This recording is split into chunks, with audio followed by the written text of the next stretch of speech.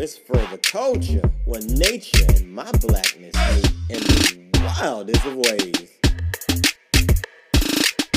Hey, it's another episode of Further Culture Season 2, Turn the Clock Black. If you're new here, welcome. If this ain't your first rodeo, I hope you ride with a friend. I'm Chris, your lovely host, and this is for Rachel, you big, fat, nasty smelling. Why you take me off the motherfucking schedule, you trifling, dirty, oompa loompa body?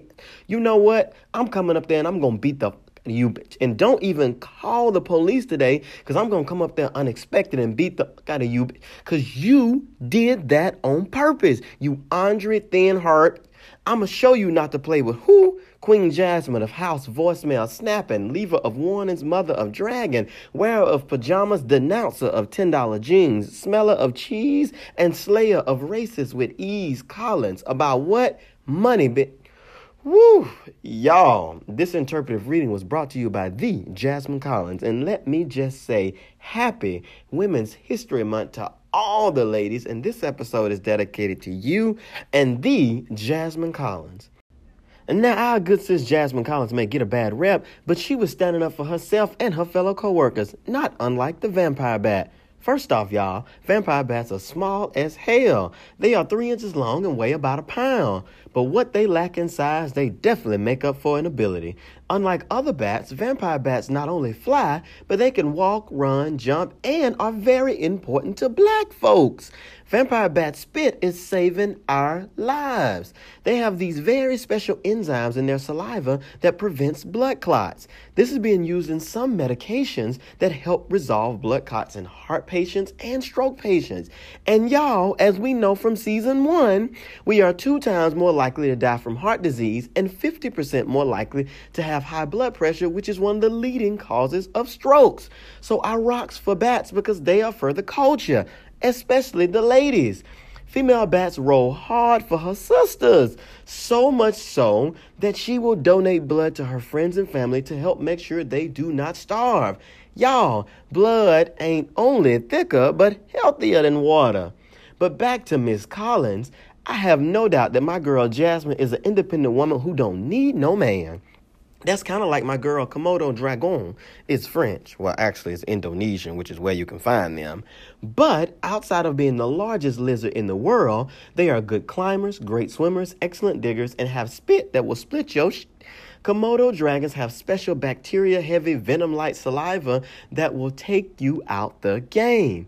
And again, Komodo dragon ladies take being an independent woman literally. They don't even need a man to make one. Y'all hear that? They don't even need a man to make one. Komodo dragon females can reproduce asexually. And get this, her babies will share the same genes but not be clones. Ooh, look at that gene expression. Just look at it. Y'all, that's sciencing. So a Komodo dragon lady can, what Beyonce say, use her persuasion to build a nation.